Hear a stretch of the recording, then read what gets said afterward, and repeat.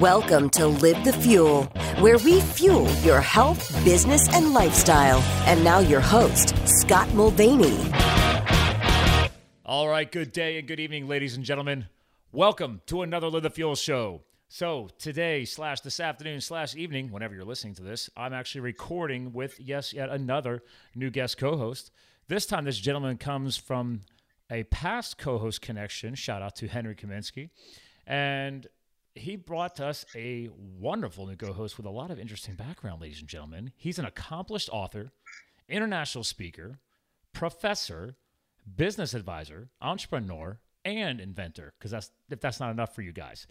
He holds an academic appointment at Middle Tennessee State University as a special assistant to the dean for student success and strategic partnerships in the College of Behavioral and Health Sciences. That's right, we talk a lot about health, business, and lifestyle on this show. And without further ado, Mr. Colby Jumonville, PhD, welcome to the show.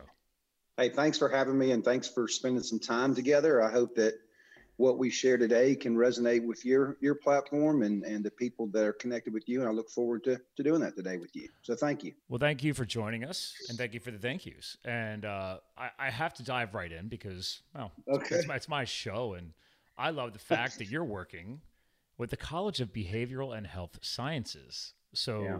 I got to dabble in a little of that when I went back for a BS in marketing and psychology a few years back, and ended up falling in love with psychology. And a quick thing I didn't tell you was, since launching this show in 2016, we keep coming back to a lot of mindset-related content. Even though the tagline is health, business, and lifestyle, I find mindsets coming up all the time. I figured you would appreciate that. Yeah. Mindset is such an important part of it. I played football in college for a guy named Tommy Raniger. And the simple idea that I took away over the 4 years of playing there, and there's so many great stories playing Division III football, getting on buses going for 27 hours to get beat and drive back down the mountain and come back 27 hours. But the simple idea was how to use adversity to accelerate growth.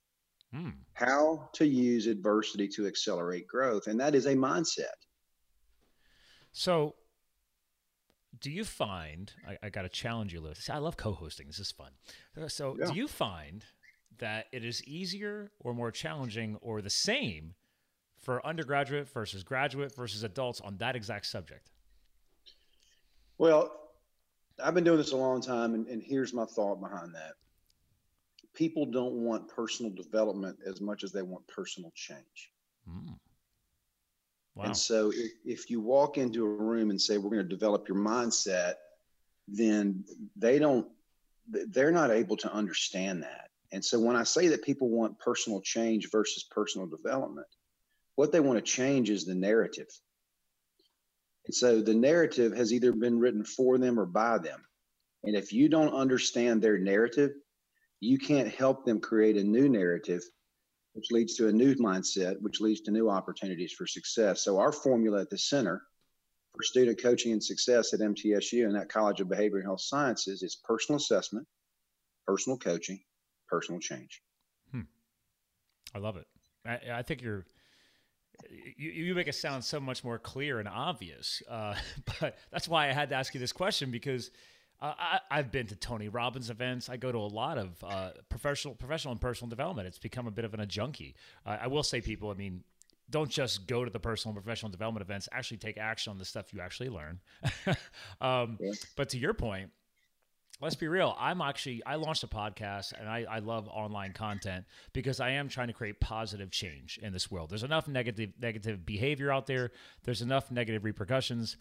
At least we got to at least take some accountability to create positive change. But to your point, we do have to have some personal accountability. Actually, I remember a great tagline when I was in the corporate space. I was an analyst with T-Mobile.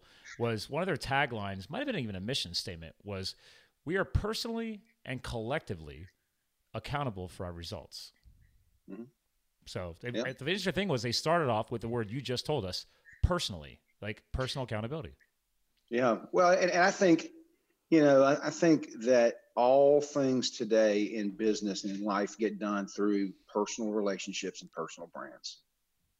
And the interesting thing is we don't teach people how to build personal relationships or how to build personal brands.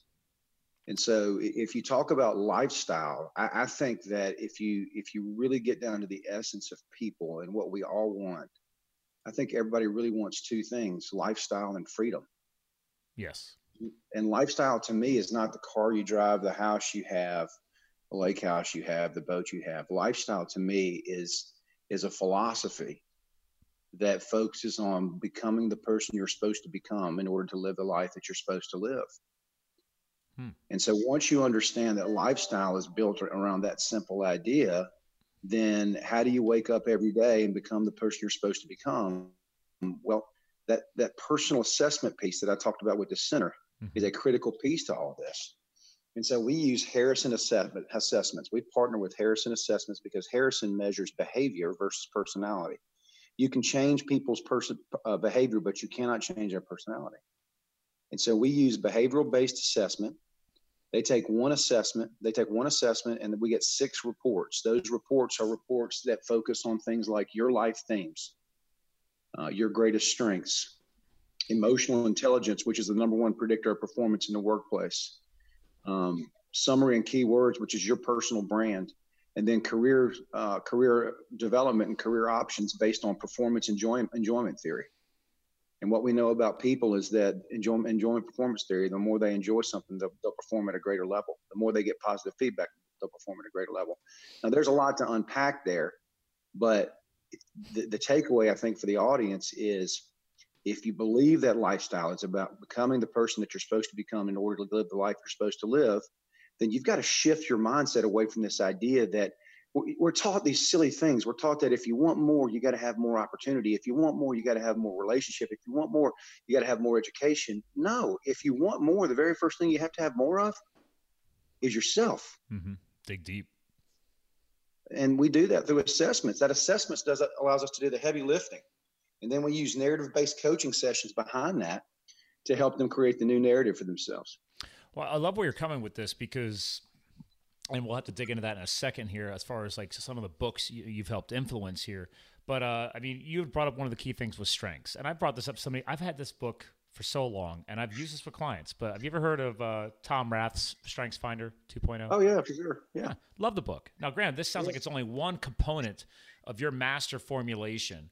But the one thing that I always appreciated about this, which completely flipped my brain years ago, was, depending on your mentor, we're always trying to improve ourselves, especially people like me who become obsessed with it, right? It's like, okay, well, I just keep hacking it, right? Keep optimizing it. I want more. And then you realize, and you read books like this or work with people like you, it's like, oh, wait a minute. In this book's case, it's like, wait a minute.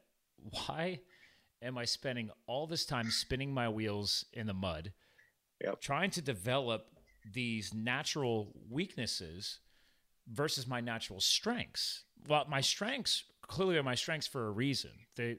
They've come naturally to me. I thrive in these states. So it's like, why aren't you using the energy and the power from that? And then when you can justify it, outsource a weakness here and there, maybe bring somebody onto your team, et cetera, et cetera. So depending on who I'm coaching, who I'm talking to, branding wise or marketing wise, it's like I go to a lot of different angles, but I just love this book. But I love the fact that was one of the key things in your formulation that you brought up here was strengths. And a lot of people don't understand that. It's culturally ingrained into our education system to focus on weaknesses versus strengths. That's where that comes from. Yeah, but so you are in the academic world. So somebody like you saying that is very interesting because usually everybody else is talking about it once you get into the entrepreneurial space like me and you start going outside the traditional academic world. Well, I think it's why one guy gave me $1 million to launch my Center for Student Coaching and Success. You see, here's the deal. Kids come to college for one reason. They don't know it. They come to college for what's called gainful employment. And when I ask them what gainful employment is, they can't tell me. So I say, pull out your phone, go to Google. It's the most inexpensive, expansive textbook on the planet. Type in gainful employment and tell me what you see. And so the definition of gainful employment is where you get some kind of meaning, purpose, or contribution for the work that you do. And so I teach them the simple idea: employment's trading time for money. You don't need formal education to trade time for money. True. Gainful employment is where you get some kind of meaning, purpose, and contribution. So every decision that you make moving forward, the filter for you Is this going to help me become gainfully employed? The vision for the center at MTSU is to help MTSU students become gainfully employed in their chosen career path prior to walking across the stage at graduation. What a novel idea. Wow. To have them actually have gainful employment prior to graduation. You're blowing my mind. I'm going to do some screen sharing right now. Is this the page right here? Yes, that is. Yeah. Yes, ladies and gentlemen, I mean, for who are listening and not watching on the YouTube feed when we post this, go to mtsu.edu. Obviously, that's the university. And then it's /CBHS success. And I'll have this all linked in the show notes in the blog article. That's what we do. I try to make it as easy as possible for you guys to find all this stuff. But again, CBHS, Center for Student Coaching and Success. So I love this because, number one, until you, I never knew programs like this existed. It's one of the reasons why I never went back for like a master's or anything else, because I already started digging deep and saying, wait a minute, I'm learning more now gainfully than I learned in traditional education. So nothing against traditional education. I mean, I think, but the most important thing for you, what you've just brought up now is, and to help you, part of the biggest target audience I have for this show is to impact the next generation, the millennials and beyond, because I'm Gen X, I'm 40. I'm not sure where you're at. I'm sure we're somewhere closer to each other than maybe half of our listeners, but this is the point. Yeah, so it's like, let's give back. Let's provide the guidance. I think that's one of the responsibilities we have, whether you're defining wisdom, whether you're defining, that gainful purpose, is like, if you've learned a lot about something that clearly could help change somebody else's life, please share it. So I'm interested to hear how you're going to ring in on that. Well, I've had a lot of success by doing just that. I mean, I could tell you story after story. I think for all of us, I think we're commanded to find our voice. And voice is the intersection of talent and passion and conscience and need in the world that only you can provide. But before I go down that path, I want to take a step back, because I want to finish a thought that you had about focusing on your strengths. The best way that I've ever heard this described is by a guy named Dan Sullivan. Okay. And he calls it unique ability. And he said there's 4 levels of work. There's incompetence. We all know what that is. There's competence. We all know what that is. There's excellence. And then there's unique ability. And he calls the excellence piece, he calls it the excellence trap, because what happens is Colby's really good at what he does. Colby gets paid really well for what he does. People know Colby for doing that, but it does not give Colby energy. And so Colby stays frustrated. He's really good at it, gets paid for it, but stays frustrated because it's not his unique ability. It's not what he was gifted at. And so unique ability, according to Sullivan, is this place that you get to in life where it gives you energy and it gives other people energy. It creates new levels of challenges, new levels of results. That's what we should be trying to get people to move towards. That's the next big opportunity. And so I call it voice, and voice is the intersection of talent and passion and conscience and need in the world. And I went to St. Paul's High School in Mobile, and when I played football there, we were 2-8. They win state champions every year now, and they graduate people like A.J. McCarron and Jake Coker and Mark Barron, the greats from the University of Alabama. So we set the foundation for greatness at St. Paul. All right. We beat the 2 Christian schools, Mobile Christian and Broward Christian. So dropping the mic there a little. Yeah. And so at St. Paul's, I had these incredible coaches and great coaches in my life. They did 3 things for me. They made me have conversations I didn't want to have. They made me do things I didn't think I could do to ultimately become something I didn't think I could become. And so here's the moment. You talk about, we're commanded to give it back to the next generation. Here's the moment where I decided I would coach and teach on an ever increasing stage. At St. Paul's in 10th grade, I coached my little brother's basketball team, and it was an intramural team, and it was boys and girls co-ed 4th and 5th grade. And so we had 30 minutes to practice, and the scores of the games were usually like 2-0 or 4-3 or 4-2, something like that. And so I decided I would work on this one play, and I called the play number 1. And what I told Zach, who's the only kid that could dribble on the team, I said, you hold up number 1.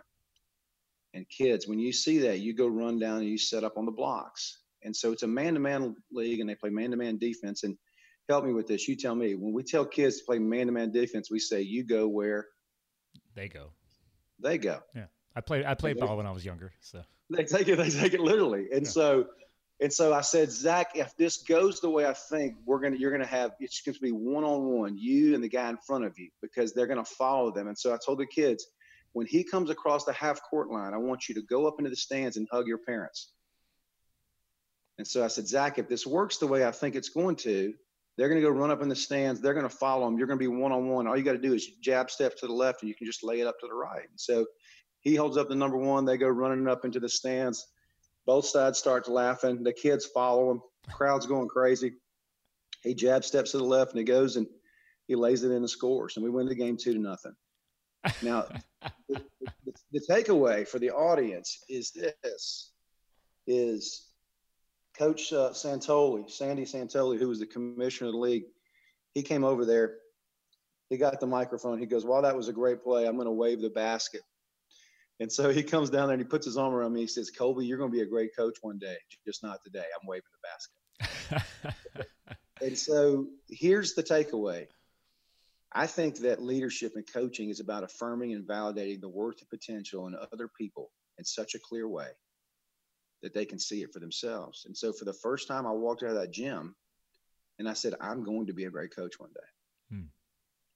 And so I think that's the moment that we are commanded to help that group after us figure that out. And that's what I spent my whole life doing. I love where we're going with this, because I'm going to personalize this for you. I never planned on getting into coaching, right? Yeah. I don't think you really can plan it. I think that's what I'm hearing from you is eventually maybe you just realize maybe it comes naturally, it gets good at it. You know, I was in a corporate space, and they actually changed our job titles from managers to coaches. Right. And first of all, that's a scary move, because not everybody's designed to be a coach. Let's just go ahead and put that right out there right now. I mean, heck, there's people who shouldn't be managers, and they are clearly a difference. Yeah. But I took the education seriously. That's what I was hinting at it earlier, was last time I was down in Nashville. Maybe not the last time, but the one I was down there for a long period of time. We were down there for a big immersion education training when they moved us from managers to this is back in like 03, 04, I don't know. But anyway, the point is that was my first exposure to like, what is coaching? Right. And we got into a lot of the behavioral analysis. Like, you know, it's like, you're not just, oh, this is what you did right, this is what you did wrong. No, you're trying to recognize people's behaviors, their natural abilities, all this stuff. Well, anyway, then you fast forward.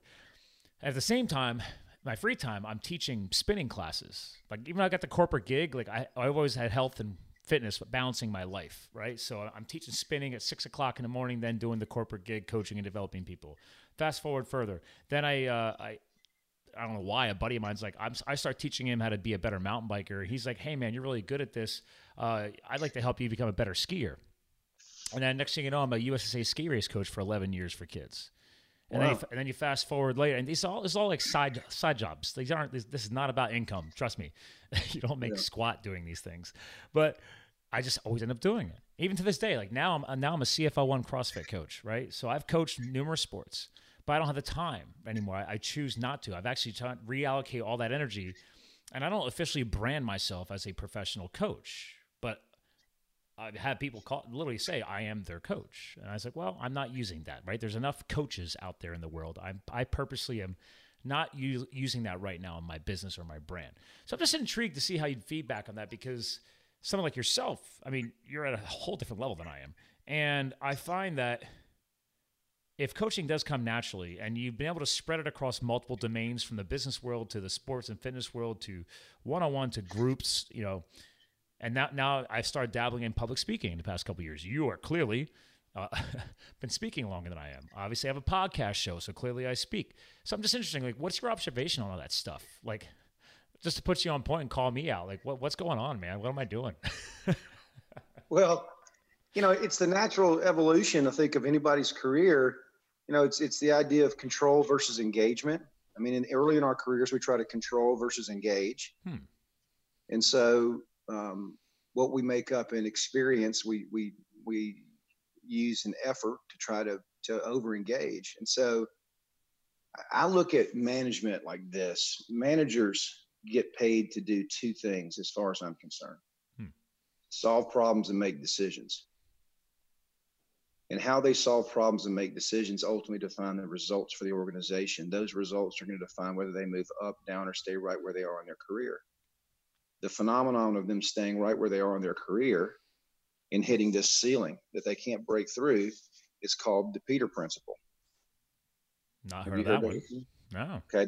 The Peter Principle is, and when I read this, I thought it was wrong, but it's not. The Peter Principle is we were all rise to our highest level of incompetence. Ooh. And what I always was taught was that you rise to your highest level of potential. Yes. I can't tell you how many times I've heard that. Yes. So, but it's not true. Huh. The reason that I am where I am is because I've reached this level that I can't see past it. Right. And I need coaching. Yes. To help me to see past it. And so coaches, as opposed to they get paid to solve problems and make decisions too. But in our world, coaches use three very simple ideas. Is the knot that they have. It's where they get tripped up in them not knowing, not doing, or not understanding. And once you understand those things, is it because they don't want to do it? Is it because they don't know how to do it? Or is it because they can't see it? And if you use questions, insightful questions to pull that from them, that's the role of a coach in the corporate setting, is to get them to make sense of it for themselves by asking those kinds of questions focused on seeing, wanting, or knowing. Interesting. I like that. I love reflecting back to that time when I was in that role, and you're helping me dig a little bit deeper in a different way, because it took a couple of years of that shift to shift my brain, right? It was like, yes, qualitative and quantitative analysis was always incorporated in, but now it was being looked at in a different way. And and then eventually I ended up leaving that role and moving on to a corporate position as an analyst, because I realized I just really loved data and was digging deeper into that. But then I eventually moved on to a different role, into a different company after that, because it was fun and it tapped into my analytical mindset. But I didn't realize until years later, that, yes, analytical is a natural strength. And I've done the Strengths Finder, and that's one of my strengths. But I'm a people person. So when I moved into that analyst role, it was just me and the data. And when I was in the coaching role, I'm working with 20, 30 people. So I went from lots of people to no people. So, and again, you have to go through these things and make these mistakes in your career, because I didn't have a coach at that time. I loved your point on that, because this comes up often. As you being a coach and a speaker, and while I'm explaining this, I'm going to do some more screen sharing for our video feed. And again, ladies and gentlemen, his core site is his name. It's DR. Am I saying that right, by the way? Jubenville? Jubenville, yeah. Oh, wow. I nailed that one. All right. drjubenville.com. And right now I'm just sharing the coaching page. But how many times am I seeing these days? And I'm gonna say it my way, and I'll let you have your wonderful professional spin on it. Okay. There's a lot of coaches that are calling themselves coaches. Yeah. And I hate to bring age into it, but like, hey, I'm 21 years old and I'm going to coach the millennials to be multimillionaires, or, hey, I'm your new Instagram coach and you have 500 Instagram followers. And I'm like, why is it that everybody's rushing into to be a coach when here's the thing. You don't have a coach. All right. I, to this day, even more now than ever, I always have a coach. Even if I've outgrown my coach, right? That ceiling you're talking about. Okay. It's time to transition on. Look for a newer, higher level of influence, or that person you're looking to break through that next ceiling.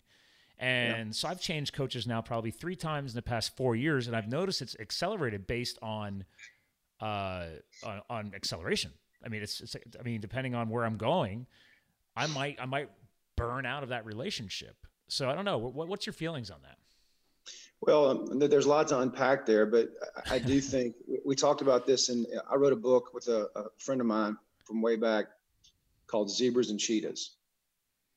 And the sub's published by Wiley and Sons, and the whole context of the book was how to get paid for your value versus your time.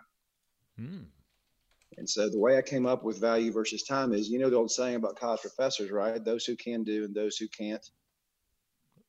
Oh, wait a minute. How'd you finish that one? Teach, and those who can't teach PE. That's the old Woody Allen joke. Oh man, I was gonna say my dad used to tell me that one. So So I say all that because in that book, and so my response, I used to listen to that, that when they say, oh, you college professors, those who can do and those who can't teach. But here's the takeaway for your audience, and it speaks to what you're talking about. If you can do and teach, you get paid for your value and not your time. And so that's why you've seen this big push with coaching, because in the book that we wrote, Zebras and Cheetahs, we called it the coaching revolution. And we said that either you are a coach or you have a coach or you don't want to be coached. And if you don't want to be coached, you're going to be left behind. And so I think that's really what we're experiencing here in the economy that we live in today. I think we live in the experience-based economy where people ask questions, simple questions like, how is my time and money being well spent with you? How am I being made better? Right. There it is. And I tell people all the time, as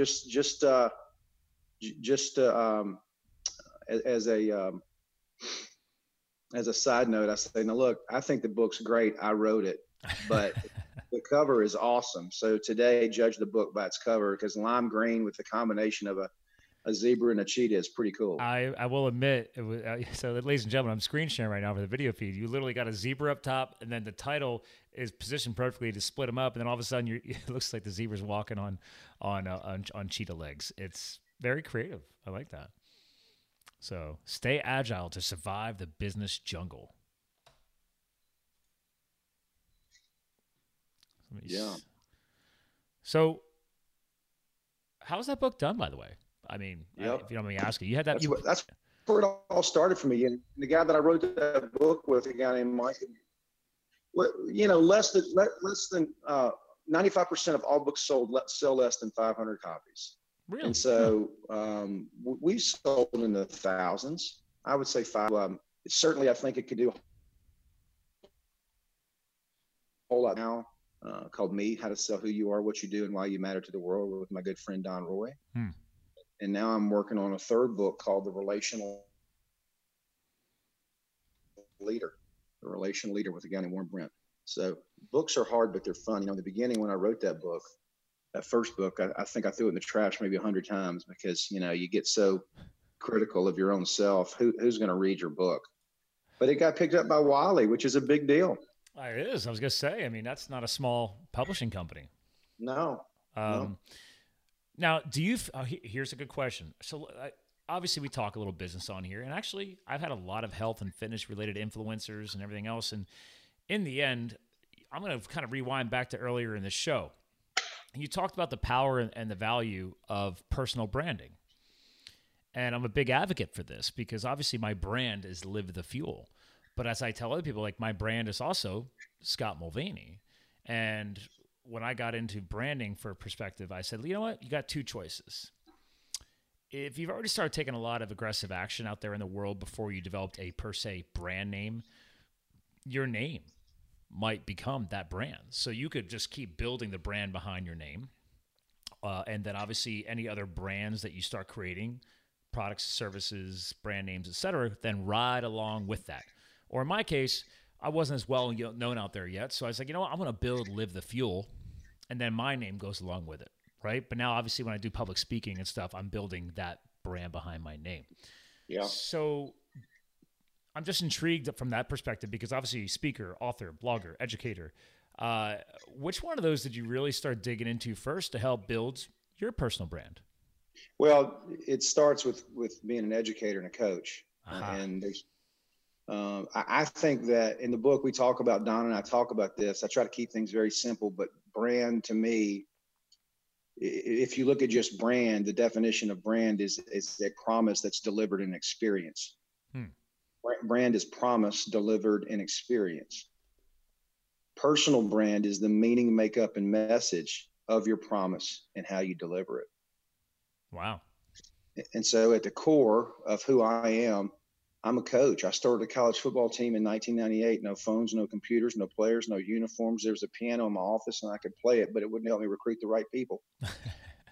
And at some point we ended up, I think, probably 21st in the nation for a couple of weeks. And And when you build an organization, a college football program from the ground up, there's a lot of moments that happen that are great teachers and accelerators of your own growth. And so I know we don't have time for that today, but I'll never forget, Coach Joseph, who hired me, Norman Joseph, he hired me. And once I'm relentless, once I get on something, I won't stop. So I found out they were starting this football program, and I called this guy. I didn't know him. I said, Coach Joseph, you don't know me, but my name's Colby Jubenville, and I'm going to call you every day until you call me back. Well, 45 days later, he called me back. And he said, I don't know who you are, but you're dang persistent. Can you meet me at the Waffle House in Hattiesburg, Mississippi? I got 400 people interviewing for this job, but I'll at least talk to you. Well, I'd coached the year before that at Petal Middle School, and I wasn't a real good coach. And so he said, I want you to come down here and talk to me about coaching offensive line and how you would do that. And so I get there, and he orders like a double covered chunk diced hamburger topped with mozzarella cheese, and I order a water. And interviewing for your first job is nerve-wracking, but interviewing at a Waffle House is like interviewing at an Exxon bathroom. It's just disgusting. Yeah, I was gonna say I don't want to say sad part. I know what a Waffle House is. I spent year 2000. I tried moving down to South, and it was just too slow down for me at the time, so I moved back north. But I lived in Greenville, South Carolina, and my oldest best friend still lives down there. And man, Waffle Houses, smothered, covered, chunked, yeah, all that. It's crazy. And so we get done with the interview, and he says, well, I know two things. Number one, you don't know anything about coaching offensive line. And I said, no, sir, I don't. He said, number two, I think if I gave you a chance, you go out and recruit 35 guys that could help us win. I said, you give me a chance and I'll find 40 and they'll stay 4 years and be all conference. And so he gave me a chance. And so we're talking about here personal brands. And we're talking about, you asked me at the core. So I just share with you one of the very first stories about how I developed that. Now here's the other part of that core, of that coaching core. Now here's the cool part. Once I got that job, he gave me $3,000 of his own money. And he said, I want you to go see these three coaches, and I want you to learn everything you can from them.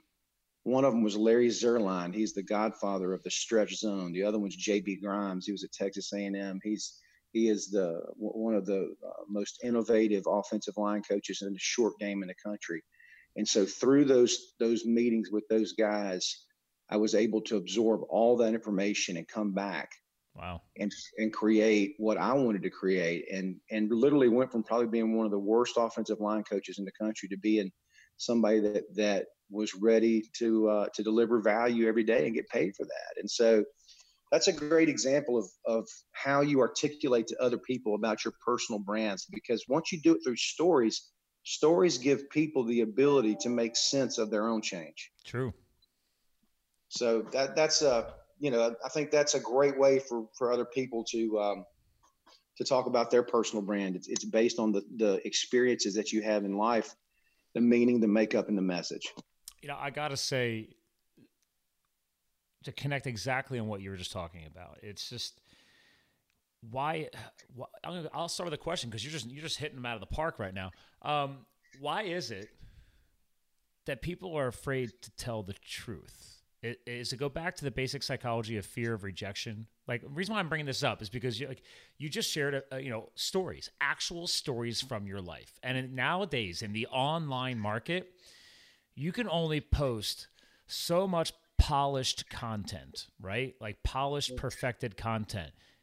The more powerful stuff is the truthful behind the scenes stuff. Well, yeah, because here's why. Brene Brown says it best: vulnerability fuels connection. The most basic need of people is to connect and feel connected. So that's why I've been able to have so much success, is when I go out into the audience and I speak, they can feel that vulnerability. I'm not afraid to share that with them. Your walls are down. You're approachable. Yeah. Yeah. Yeah. I failed. Agree. I failed just like you. And here's what I learned, you talked about feedback. When I go out and coach people, I say, hey, where do you learn the most? In the learning process, where do you learn the most? And they'll say things like, oh, when you fail. No, through experience. No, where you learn the most is through feedback. Mm-hmm. Somebody that can provide you feedback specific to the challenges that you have right in front of you. And if you think back to playing college football, they had that cowboy remote and they would rewind it and go, look where your hands are, look where your feet are, look where your eyes are. I mean, every piece of that feedback was giving you exactly what you need to make sure that you can go out the next day and get better. And so what I figured out is that highly successful, highly influential, highly intelligent people crave feedback. Yeah. Back to sports. I mean, same thing in ski racing, right? I mean, as a coach, I'm going to step back because I have a standing desk here, but like position, right? We're telling our kids all the time, like, guys, where are your hands at? They don't know. Like, the hands are down here. It's like hands are up here with your ski poles because that puts you into a athletic stance, right? Engaged. Fronts of your skis are pressured. You can actually cut into the snow. You have control. Your hands go back. Your body goes back. And then eventually sometimes, to help the visual learners versus the auditory learners, it's like, okay, well, we're going to have to video this. We're going to show it to you. You don't get it. But drilling that repetition in and the body awareness, I mean, I think it totally crosses over into the business space too. If you don't have somebody looking at what you're doing or at least hearing what you're doing and then giving you that feedback, you're just going to keep spinning your wheels. Yeah. So here's the funny thing. Man, before I hired my first business coach, and this is because I tell people all the time, like, again, every coach should have a coach. I truly believe that. I have no problem admitting that. It kind of like freaked me out, and it wasn't a matter of rejection. I think I was afraid to hear what they were going to say, right? Like, because I am my own worst critic. But is that a bad thing to be your own worst critic? I don't know. Well, we all are. So, like, I literally to this day, apparently, I've spoken at a couple podcast conferences now, and I tell people this, and they think I'm weird. I listen to every single one of my podcasts. I was doing it today before I got back here. I was listening to the one that I aired this morning. I air them every Monday and Friday. And I go back and I listen to I can't always get the whole show done in the first day. I might have to listen to it while I'm traveling, but I've listened to every single one of my shows. And apparently that is a rarity in the podcast world because everybody says they don't have time. Right. And I said, dude, I can't always have my co-host like yourself always follow up with me and tell me what they thought. I want to go back and hear it before they did to see if I can improve upon that. And that's just me. Because I am my own worst critic. So I hear that. I mean, have you ever done that where when you speak or when you present, do you actually have like a videographer every once in a while? Or do you try? I mean, if they allow it, I know sometimes some of your stuff on your page, I notice you've spoken at like government hearings or like town hall type stuff, everything else. I don't know if they even want that stuff videoed, but yeah, they record some, that there are recordings, and it's still very hard for me to watch it because you're turning the camera on yourself, but that's the most powerful tool to get better. That's for sure. Yeah. It's again about embracing your fears. I mean, again, whether we're talking about fitness, health, afraid to go to the doctor to get that medical checkup, whatever it may be. It's guys, like the sooner you embrace that fear, the sooner you're over with it, and you've just taken the power out of it, right? The longer we stay afraid of something, the more power it gains. That's how I look at it. Yeah. Because I'm one of those adrenaline junkies. I love, like right now, there you go. You'll appreciate this. I can't swim for crap. I mean, I'm just god awful. I used to serve as a wildland firefighter out west when I left the corporate world. That's part of my backstory. That's why fire is in the logo. I've skydived. I race mountain bikes, skiing. Like, I do all the crazy stuff, rock climbing. I've never embraced water. But what am I doing the past month and a half right now? I have a swimming coach getting me ready for my first triathlon at the end of July because I got tired of my fiance ripping on me because she's like, "Oh, mister, I do everything and you won't go near water." So trust me, it's not easy right now, but I'm embracing it. It's good. And by the way, you'll be better for it. I will be, but it's quite embarrassing when you look at me trying to swim. But you talk about a fish out of water. It's just not pretty, man. It's just not pretty.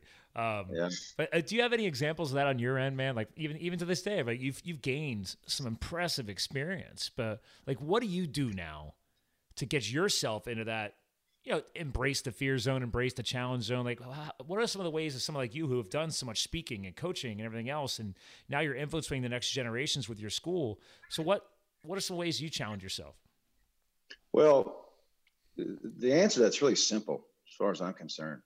If you want to get better, you got to get around people who are better than you. Wonderful. I love that. And so there's a guy that I work with named Warren Brent, that Brent Consulting Group, that has just really challenged me over the last 2 years. And I'll never forget, in our first meeting, we met at this New Year's Day party. And a good friend of mine, John Byers, had this party. And I have been given the gift of discernment from God. And so I can feel Warren trying to peer into my soul. Warren's like 6'8", and I can feel him trying to do it. I don't want him in there. I'm like, get out of there. That's not for you to be in. And so we take a meeting about a month later, about 2 hours into the meeting, he just stands up, and Warren's like 6'8". He goes, okay, I don't know what to do with you. Come back next week. Wow. That's what he said to me. So I walked out and I got in the car and I called, I called my wife at the time, and I was like, this guy just wasted my time for 2 hours. And I was so upset, but I did go back, and he did challenge me. And while the beginning of our relationship was difficult, it was him challenging me to see things that I hadn't used before. And it's been a powerful experience. Well, I love that, because I almost wonder if that initial piece of feedback was his own subtle way of challenging you to see if you would come back. It was, sure. Because I was like, was it basically rejection, right? Absolutely. Yeah. And by the way, let's give him a little shout out in the video here. God, I'm good. Don't make me shudder. There's Warren. Warren Brent. BC again, ladies and gentlemen. This is bcg-usit.com. I'll mention him in the show notes as well. But I believe you're on here, aren't you? Are you part of the team there too? I am. Yep. There he is. Yeah. There you go. Senior consultant and speaker. Looks like you guys got a great team. Oh man, there's some rock stars on that team. Yeah. So this guy is 6'7". I think 6'7", 6'8". Yeah. I'm 6'4", but all right. I mean, you can just look at the photo. He just looks like a really tall guy. Well, he's all business, brother. I'm gonna tell you something. What's so funny is I called him one day. We'd have these meetings, and I called him one day. I finally figured it out. You're all logic, and I'm all intuition. And that's that. We just come from two very different places, but I need to understand that and develop that. And so it's been a great relationship to go back and forth and get better. I love the fact that you brought that comparison up. I mean, not to bring the relationship back into it, but like my fiance, for example, she and I grew up differently, different backgrounds, different financial education, etc. Yep. And very, very smart woman. I mean, my gosh. I mean, she's a doctor of equine, veterinary medicine. She's a doctor of chiropractic for animals. She went to some very, very nice. I went to Penn State. That girl went to Cornell and UPenn, and I'm just so proud of her. But it's funny because every time I'm talking about stuff, I'm very visionary and intuition, and the key word she always brings back is like, listen, I just got to bring you back to reality or realism, or she's a realist. Yeah. So it's like, all right, baby. I was like, listen, we're going to have to accept the fact that you and I think a little bit differently and envision things differently. We got to figure out to work to these strengths and get them to work together. Yeah. So that's right. Not really the theme of the show. This isn't really like a romance or relationship show, but well, to be fair, that is business. Could be. Yeah. Business is relationships. So, no doubt. And nobody teaches us how to have them. If we know that, one of the things that we talked about was if we believe that managers get paid to do two things, solve problems and make decisions, show me in high school education, show me in college education, where they've systematically taught you how to solve problems and make decisions. And so I have a model that I've built called, in fact, if you want to pull it up, it's really, really cool. It's called the self-directed, self-selected coaching model. Is that on your site? It's on that MTSU site. But if you just type in Google self-directed, self-selected coaching model, Jubenville, it should come up. I'll get right on that. I already found the consulting, the 6'7" man. With, oh yeah, I know. If I can find that. Oh, do you have some videos on this too? Oh, I just found video. So, well, there's a PDF. There should be of the actual model. Oh, okay. 1 second. But the way that I built this model was so if there's 100 people in the classroom, the 100th guy or girl doesn't want to learn anything, and the number one guy or girl wants to learn everything. So how do we create a self-directed, self-selected coaching model? And so if we know that people get paid to solve problems and make decisions, then shouldn't we teach them how to systematically do that? And so that's why I built this model.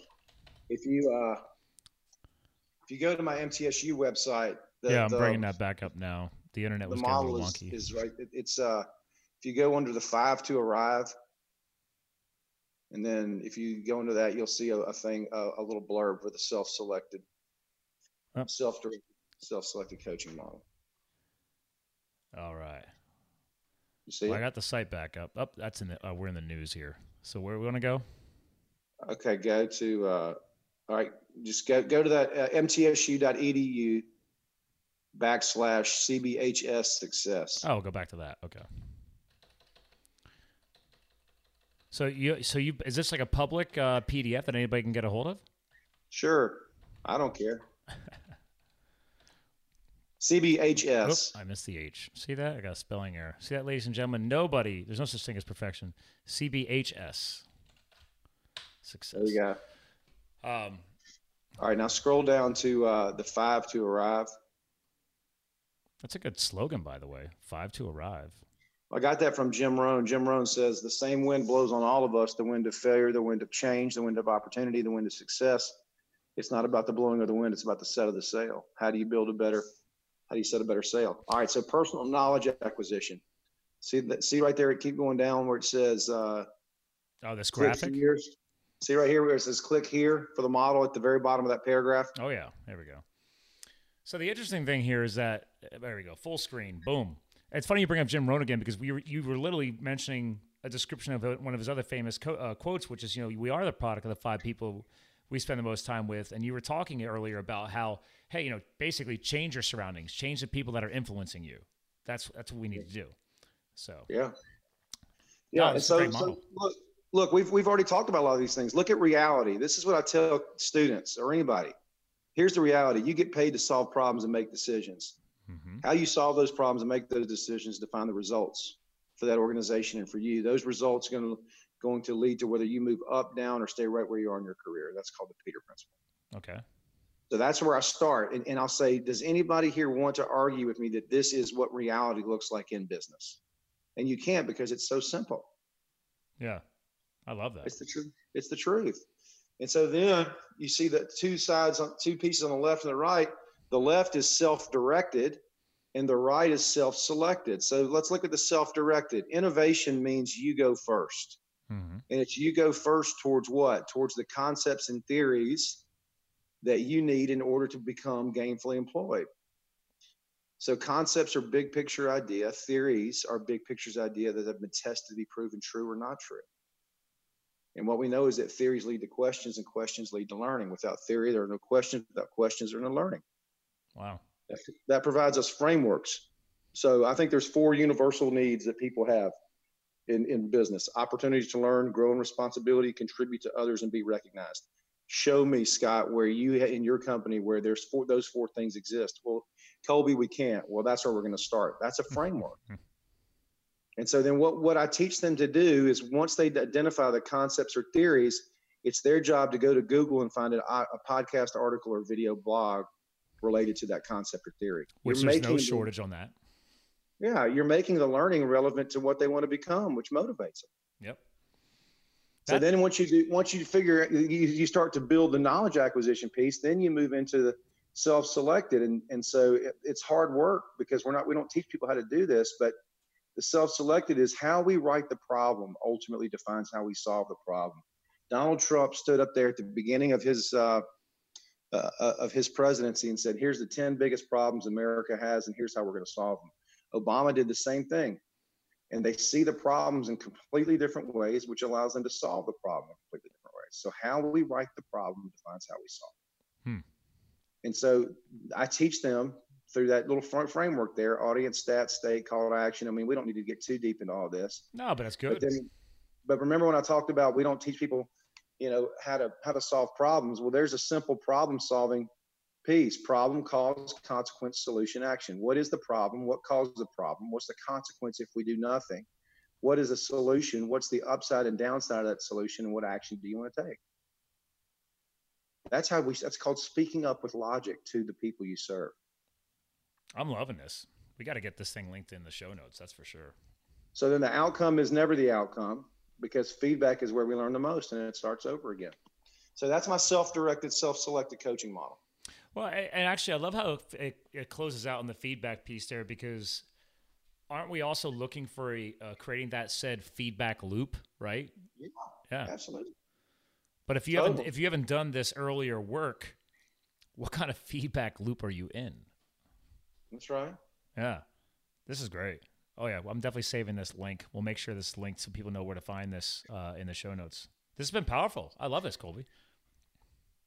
Well, I have released it to the world, so feel free to share it. And now, do you have this saved on your own site too, or just on the MTSU for your? Just on the MTSU. Okay.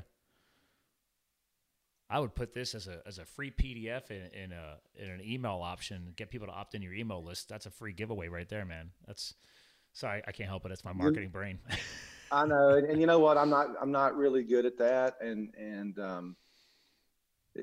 I need to be. But I'll tell you, I've already written a letter. Jeff Sessions is from Mobile, mm-hmm. and I've written a letter to him to try to get to the Secretary of Education.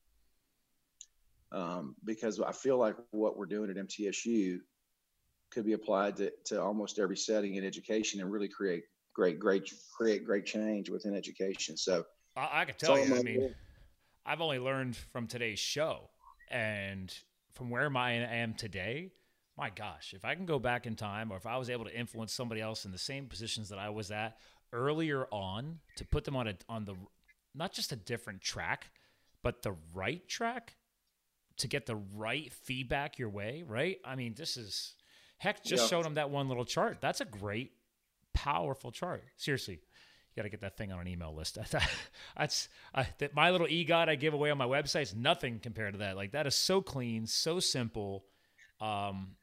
I love it. So, ladies and gentlemen, man, this is good stuff. All right, if you haven't watched this, don't worry about it. You're hearing this.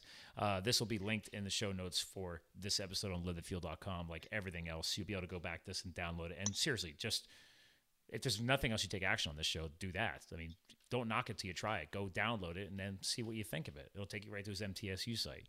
But Colby, we've had a powerful show today. This has been awesome. I'm glad Henry got us connected. But you know what I said to Henry? Yeah. I said, you're from Jersey? He said, yeah. I said, you listen to Bon Jovi? He said, yeah. I said, well, what's your favorite Bon Jovi song? And he didn't know who he was messing with. I said, mine's Runaway, so it better be damn good. I went all the way back to like their first album. And so he was like, yeah, he starts laughing and doing all this stuff. But he's got a great show, does a great job, and was gracious enough to allow me to get connected with you. And so I certainly appreciate the time. This is what we're supposed to be doing. This is networking. Yeah. This is because if I've got a platform, and if we got through to just one person on this episode once it airs, right? Yeah. That's how we're creating change. Absolutely. Positive change. But I appreciate you taking the time to put it together and make it happen. Hey, that's what I'm here for, right? We're trying to get back. But listen, you are the co-host today. So what I always do is I have the co-host close out the show quick. So is there any kind of final all-encompassing message, or like if they forget all this wonderful stuff we've already shared today, and maybe an excuse for them to follow you, right? Because we're going to have all your social media profiles in there so they can actually click, follow, like, whatever their preference is. So, well, I think that success is something that everybody wants to try to understand and have more of. And so, it's defined in so many different ways. Success to athletes is picking yourself up off the ground just one more time. Success to a lot of people is the continued expansion of happiness. Success is about the setting and achieving of worthy goals.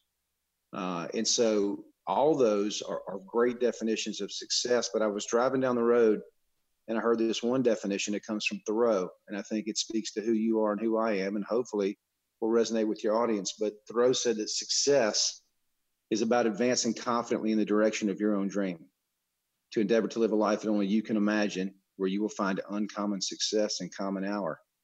And so for our chance to be together, to allow you to advance confidently and me to advance confidently in the direction of our own dreams, and to endeavor to live those lives, to have the podcast, to release that to the world, is such a powerful, powerful moment for all of us.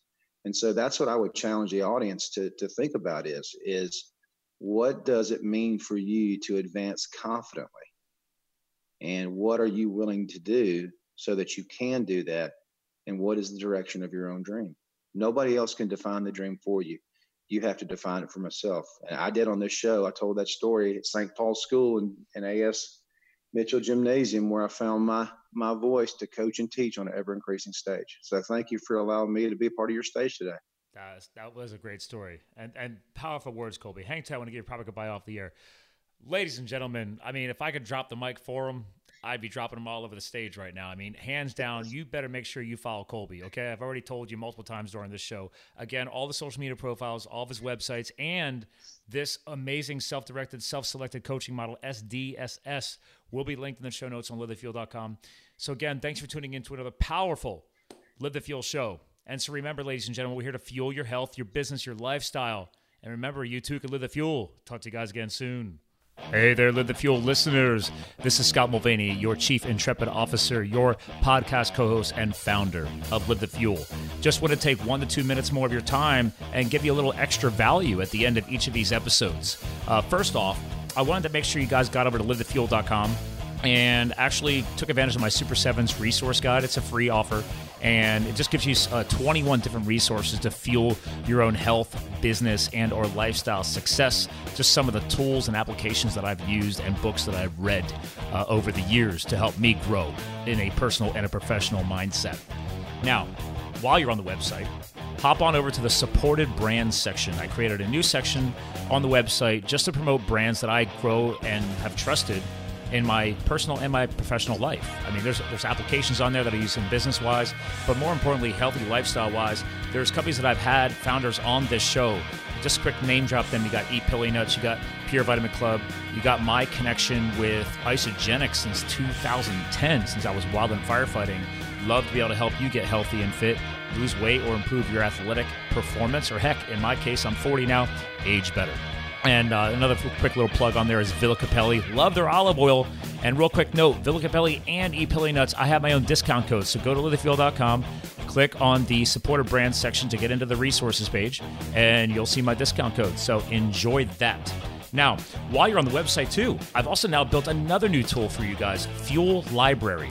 So the Fuel Library is, obviously, as it says, it's a library of the either digital audiobooks from Audible or physical books that I've either purchased, borrowed, consumed, etc. Heck, even actually half of these authors I've actually now had on the podcast. So feel free to go to Fuel Library. I've divided it into health, business, and lifestyle directed sections, and I've been building that out. I'm still looking to add a lot more content because there's tons of authors and amazing books out there. So again, go check that out as well. And then 2 last things for you. 1, please, if you get a chance, get over to iTunes and give this show a review. It's going to help us grow the exposure and help other people out there in the world find Live the Fuel, and also find these amazing co-hosts I bring on here to help them influence and hopefully positively change their health goals, their fitness goals, their business startup goals, their lifestyle, etc. So please submit a review. I would love to be able to start reading your reviews on a future podcast. And the last thing I'm going to go in here with is my disclaimer. I'm throwing a disclaimer in because, honestly, I talk a lot about health on this show and business, and obviously health and fitness impacts your lifestyle. So please, if you are suffering from a medical illness, a disease, etc., remember, podcasts in general do not replace professional advice. So if you have concerns, please go obviously consult a professional. I do bring amazing professionals on this show, but in the end, this is free content that we're sharing over the podcast world. This does not replace, obviously, a one-on-one consultation, whether it be with a business consultant, a lifestyle coach, etc., or obviously a health or medical doctor. So again, that's just my quick disclaimer. This is free content. Take it as such, but please see your professionals. Thanks for listening, gang. Talk to you guys again soon.